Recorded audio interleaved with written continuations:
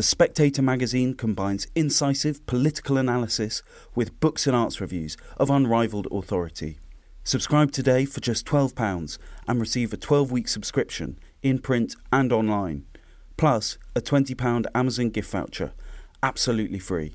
Go to spectator.co.uk/voucher.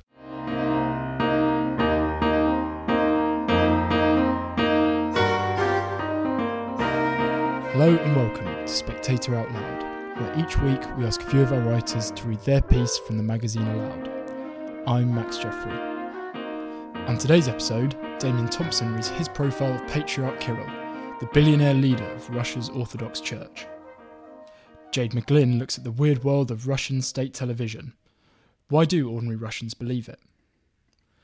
And finally, Nick Newman asks, how should cartoonists respond to war? First up, Damian Thompson. Until very recently, Patriarch Kirill of Moscow, leader of the Russian Orthodox Church, was most famous for being the owner of a phantom wristwatch. It had the magical property of disappearing from sight, visible to onlookers only as a reflection. Don't believe me? Google Kirill and watch, and you'll find a photo of the Patriarch of Moscow and all Rus meeting the Russian Justice Minister.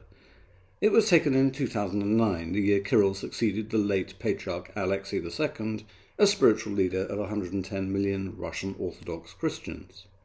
On his head, Kirill is wearing a white kukulion, the so-called helmet of salvation, with side flaps like the ears of a giant basset hound. But his cassock is plain black and his wrist is bare. Only the polished table reveals the glimmer of his phantom wristwatch, a £20,000 Swiss Breguet. With that sort of price tag, you'd have thought the Russian Orthodox could afford a better class of photoshopper. At any rate, the humiliated patriarch threw a fit. There will be a thorough investigation to determine why, in this instance, there was a crude violation of our eternal ethical code against digital manipulation, said his spokesman. The guilty ones will be punished severely. We can be sure that promise was kept. You don't mess with Kirill, a fanatical supporter of Putin's invasion of Ukraine, who was born 75 years ago as Vladimir Mikhailovich Gundyaev. It's probably his patronymic that explains why for decades he was known as Mikhailov by his superiors. His superiors in the KGB, that is, not the Orthodox Church. As a young priest and bishop, Kirill spent years infiltrating the World Council of Churches and other influential bodies on behalf of the Soviet Union. The evidence is set out in a paper entitled The Mikhailov Files, Patriarch Kirill and the KGB, published by the historian and human rights activist Felix Corley in 2018. His sources are documents from the KGB archives in Moscow, which, he writes, were seen by a number of researchers after the archives were briefly opened in the wake of the failed August 1991 coup, but access was then closed again after the Russian Orthodox leadership protested against the extent of the revelations. The panic was understandable. The then Patriarch Alexei was himself a KGB agent. No religious leaders were allowed out of the country unless they were, doubling as spies, and that included Catholics, Muslims, and Buddhists from the USSR. So it goes without saying that Father Kirill would have been one. What's interesting is the sinister nature of the task to which he was assigned. In November 1978, the KGB drew up a future plan of cooperation with its Czech equivalent to, quote, deepen dissent within leading reactionary church circles, to harass Protestant sects, to tighten its grip on the World Council of Churches, and to strengthen the position of an unnamed agent in the Vatican. The KGB mentions that it wants this agent, codenamed Professor, to strengthen links with Lvov Vice Province, home to most of Ukraine's Greek Rite Catholics. 4 KGB agents are assigned to this task, the first of whom is Mikhailov, i.e. Kirill, who was the Moscow Patriarch's representative to the World Council of Churches in Geneva. Corley adds, the documents also reveal that the KGB was aware Kirill was corresponding with Rome-based Catholic professor Eduard Huber, rector of the Pontifical Oriental Institute, even if the KGB backed away from attempting to recruit Huber as an agent. The now-forgotten Huber was a Soviet-educated Jesuit priest. His institute dealt with Eastern Catholic churches, the largest of which is Ukrainian. During his time as rector, the Ukrainian Greek Rite Catholics, hated by Moscow, were an obstacle to the Vatican's Ostpolitik. No wonder the KGB wanted him to talk to Mikhailov. Ostpolitik, the Vatican's normalization of relations with countries behind the Iron Curtain, an approach rejected by Pope John Paul II, has been revived by Pope Francis. So too has liberation theology, an ugly hybrid of Catholicism and Marxism that developed in Latin America, well outside Kirill's sphere of influence, you might think. Not so, according to the late Ion Mihai Pacepa, the Romanian general and confidant of President Ceausescu, who was the highest-ranking defector from the Soviet bloc. According to Pacepa, Kirill Mikhailov's main task was to involve the World Council of Churches in spreading the new liberation theology throughout Latin America. He also repeated a claim by Moscow News that Patriarch Kirill was worth $4 billion in 2006, partly thanks to abusing his church's bizarre privilege of importing duty-free cigarettes into Russia. Joining the dots between these claims is not easy, but it doesn't require us to believe that Kirill, any more than his friend Putin, was ever a devout communist. He's always been a nationalist who believes Russian Orthodox Christianity is superior to any other variety. He could see the morale-sapping effect of liberation theology on the Catholic Church and was happy to help matters along. Far more important, Kirill believes that Ukraine, where Russians first converted to Christianity, must never slip from the grasp of the Patriarchate, or the Kremlin. In 2019, he took the extreme step of breaking communion with Ecumenical Patriarch Bartholomew, the Archbishop of Constantinople and spiritual leader of all Orthodox churches, because Bartholomew had granted independence to the main body of Ukrainian Orthodox. Kirill also despises Greek Rite Ukrainian Catholics who broke with Orthodoxy at the end of the 16th century. Why then has he embraced glasnost towards the Pope of Rome, to whom these Ukrainian uniates, a term they hate, owe allegiance? The answer lies in an agreement that Francis and Kirill signed in Havana Airport, of all places, in 2016. In the declaration, the two leaders say many worthy things, but the money quote, the reason the Patriarch flew to Cuba, was the statement that uniatism was not the way forward. Now, Ukrainian Greek Rite Catholics face oppression or death from Russian invaders, along with the Ukrainian Orthodox Christians Kirill excommunicated. At the time of writing, Francis has yet to say a word specifically condemning Putin. Meanwhile, a coalition of Catholic bishops, including the Irish hierarchy, have appealed to the corrupt and bloodthirsty Kirill to intervene in Ukraine, thus inheriting the mantle of the Soviet-friendly World Council of Churches dimwits, whom Mikhailov cultivated while plotting to deliver Christian dissidents into the hands of the KGB. The Patriarch's response was to present an icon of the Mother of God to Russian troops as a gesture of support for a campaign that had just killed a mother and her unborn child in a maternity hospital. There is, however, a glimmer of hope that Russia's bombs may finally blow the helmet of salvation off the head of this revolting man. Some Ukrainian Orthodox churches still belong to the Moscow Patriarchy, and this month, in one of those little liturgical gestures that can cost Christians their lives, they did a very brave thing. At the moment in the service where they pray for their spiritual leader, they left out the name of Kirill. That was Damien Thompson, and now Jane McGlynn. What TV is telling Russians, and why they believe it. If you want to understand how Russians see the world, it helps to watch Russian TV. The Kremlin's control over the airwaves permeates every part of Russia's television schedules. There are no longer soaps or series during waking hours, just relentless TV shows about Russia's place in the world. The popular and execrable news discussion show 60 Minutes now often lasts 2 to 3 hours. It is as if EastEnders and Coronation Street were replaced with 200 minutes of state propaganda.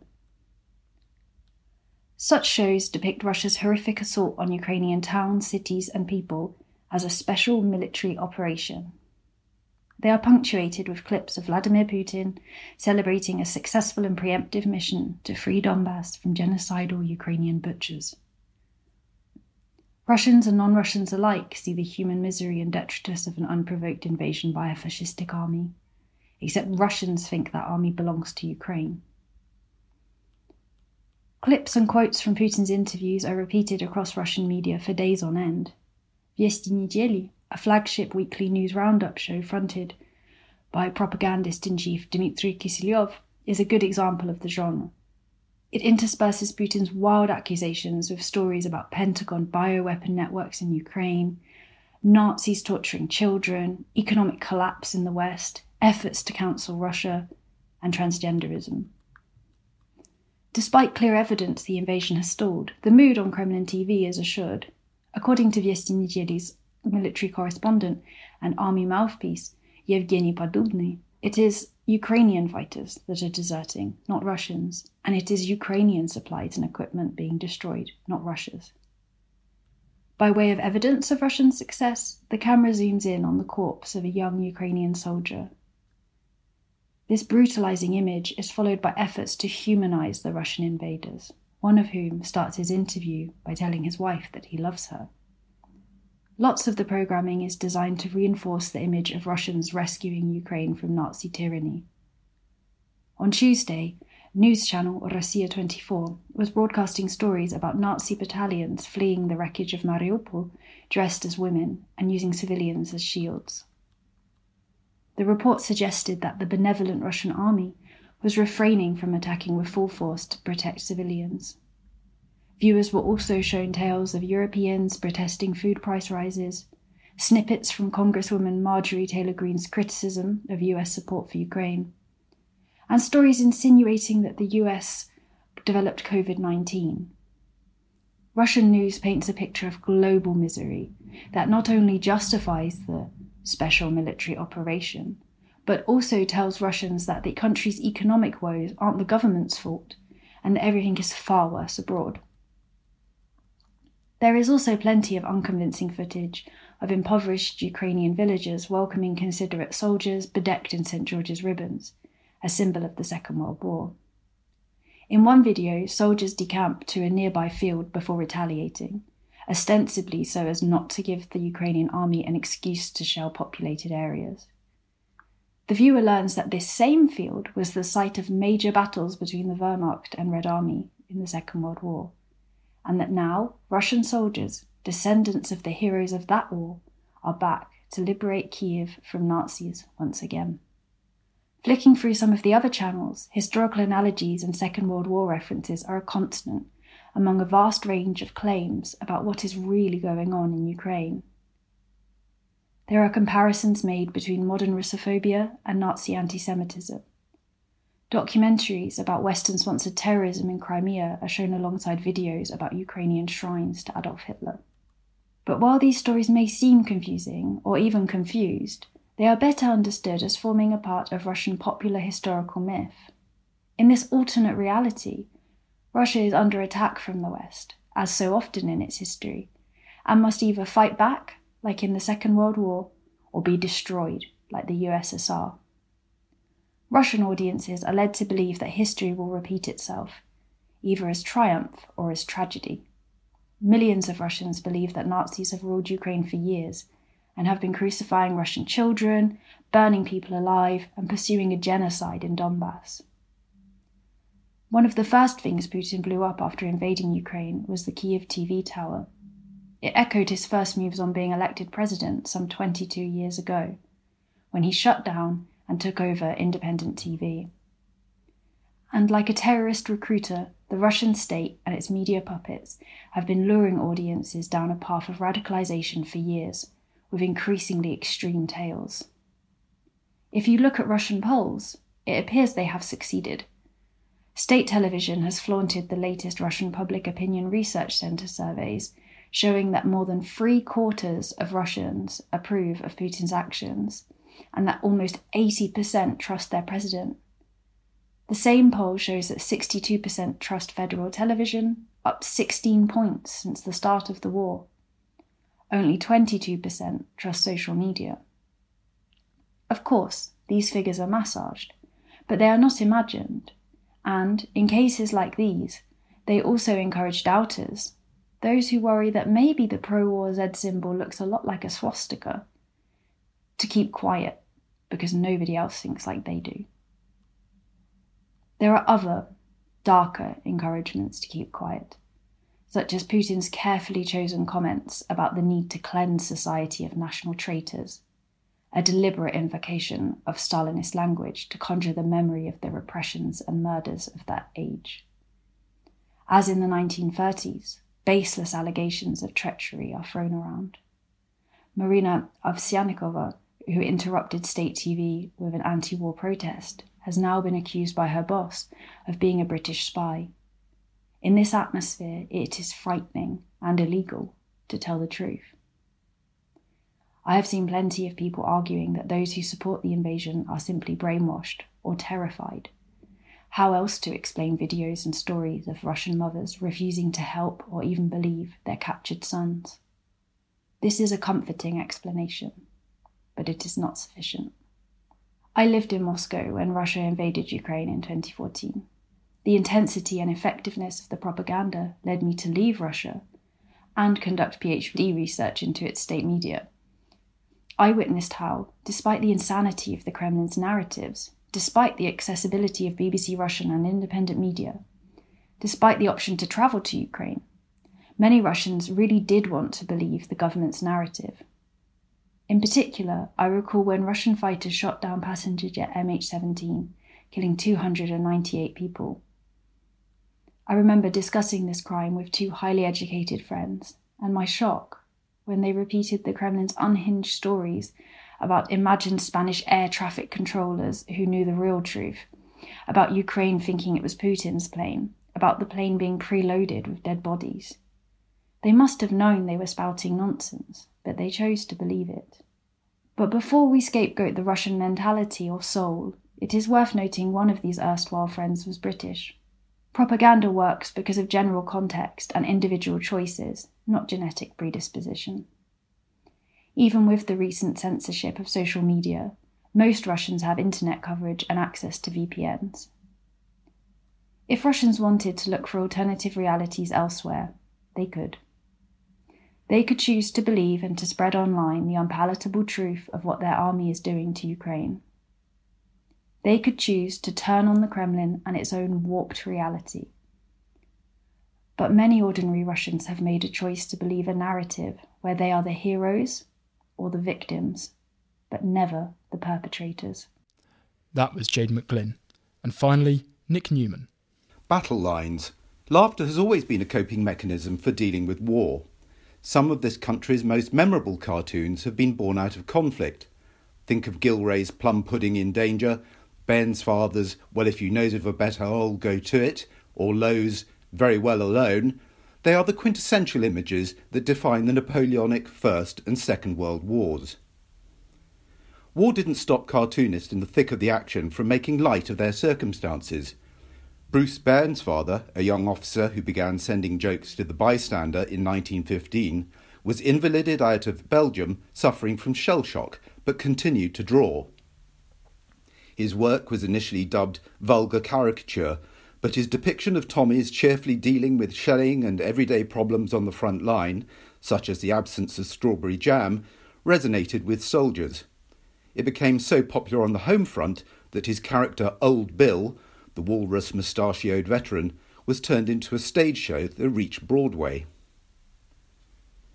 In the Second World War, Ronald Searle continued to draw gags while he was a prisoner of war in Changi Jail, at the risk of beatings from his Japanese captors. He was imprisoned alongside the Australian cartoonist George Sprod, who, like Searle, went on to become a Punch stalwart. These men may have had the moral authority to laugh at the horrors around them because they were on the front line, but the cartoonists back home didn't believe wars were off limits either. In 1915, Punch's Frank Reynolds responded to the Huns' Hymn of Hate, their attempt at a morale-boosting song, by drawing a Prussian family indulging in their daily morning hate around the breakfast table. Even the pet dachshund is scowling at the thought of England. A cartoonist's easiest and safest response to war is to draw chin-strokers, or what the cartoonist David Austin described as tank crushers flour, an image intended to make the viewer think rather than laugh. As far back as the Renaissance, artists such as Dürer were producing chin-strokers about the perils of war involving the four horsemen of the apocalypse, and the figure of death had been a popular trope for political cartoonists through the ages. In 1855, during the First Crimean War, artist John Leech drew the cartoon General Fevrier turned traitor about how the Russians' ally Winter Weather had betrayed them. Van Gogh, a keen collector of Punch cartoons, considered the image of death in a uniform hovering over Tsar Nicholas even more profound and more serious than Holbein's Dance of Death. The master of the chin-stroker was the Evening Standard's Sir David Lowe, who in the Second World War combined simple profundity of message with a lightness of touch which appealed to all. His principal weapon was ridicule, not the arousal of hate or horror, as he believed that malice clouds judgment. Lowe's lampooning of Hitler led to his cartoons being banned in Nazi Germany, and his name was even added to a Gestapo list of undesirables to be arrested after invasion. Cartoons flourished in the Second World War, from Bernard Partridge's heavyweight think pieces, steeped in allegory, to Fougas's propagandist Careless Talk Costs Lives series, to Ponce's social satires on a nation in conflict. The war even made it into children's comics. The Beano ran a strip lampooning Mussolini, charmingly titled Musso the Wop. He's a bigoter flop. Drawing cartoons in wartime has always come with some risks. In 1915, The Bystander ran a cartoon by a second lieutenant entitled Reported Missing, depicting a soldier drunk on rum asleep under a tree. It was deemed a disgusting representation by the Times and was said to prejudice discipline and recruitment. The magazine ended up in court and was fined £100, equivalent to £11,000 today, for publishing the drawing. The editor was sacked. Searle believed that his cartoons gently mocking his superiors when he was a POW led to him being seen as a troublemaker, so army chaplains nominated him to be sent to work on the infamous Burma Railway. It nearly cost him his life. Today, issues of taste and timing can be restrictive to a cartoonist's freedom. With Ukraine, I've tried to do jokes about the consequences of war, oligarchs selling yachts and football clubs and petrol prices, rather than the bombing or the fighting, says the Daily Telegraph's Matt, who has an enviable success rate at making people laugh in troubled times. Even so, he still gets complaints. The key, as so often with comedy, is timing. Before the first Gulf War, I drew a cartoon for Private Eye in response to what I saw as the tabloid press's gung-ho, butt-kicking triumphalism. The picture showed undertakers waiting at an airport arrivals gate holding up names of soldiers. By the time it was published, we were actually at war, and that possibility of death had turned to reality. I regretted it. That was Nick Newman, and that's it for this episode of Spectator Out Loud. Do join us again next week, or why not switch over to our special Saturday edition of Coffee House Shots, where Fraser, Katie and James discuss whether Rishi Sunak's leadership hopes have been dashed by this week's spring statement.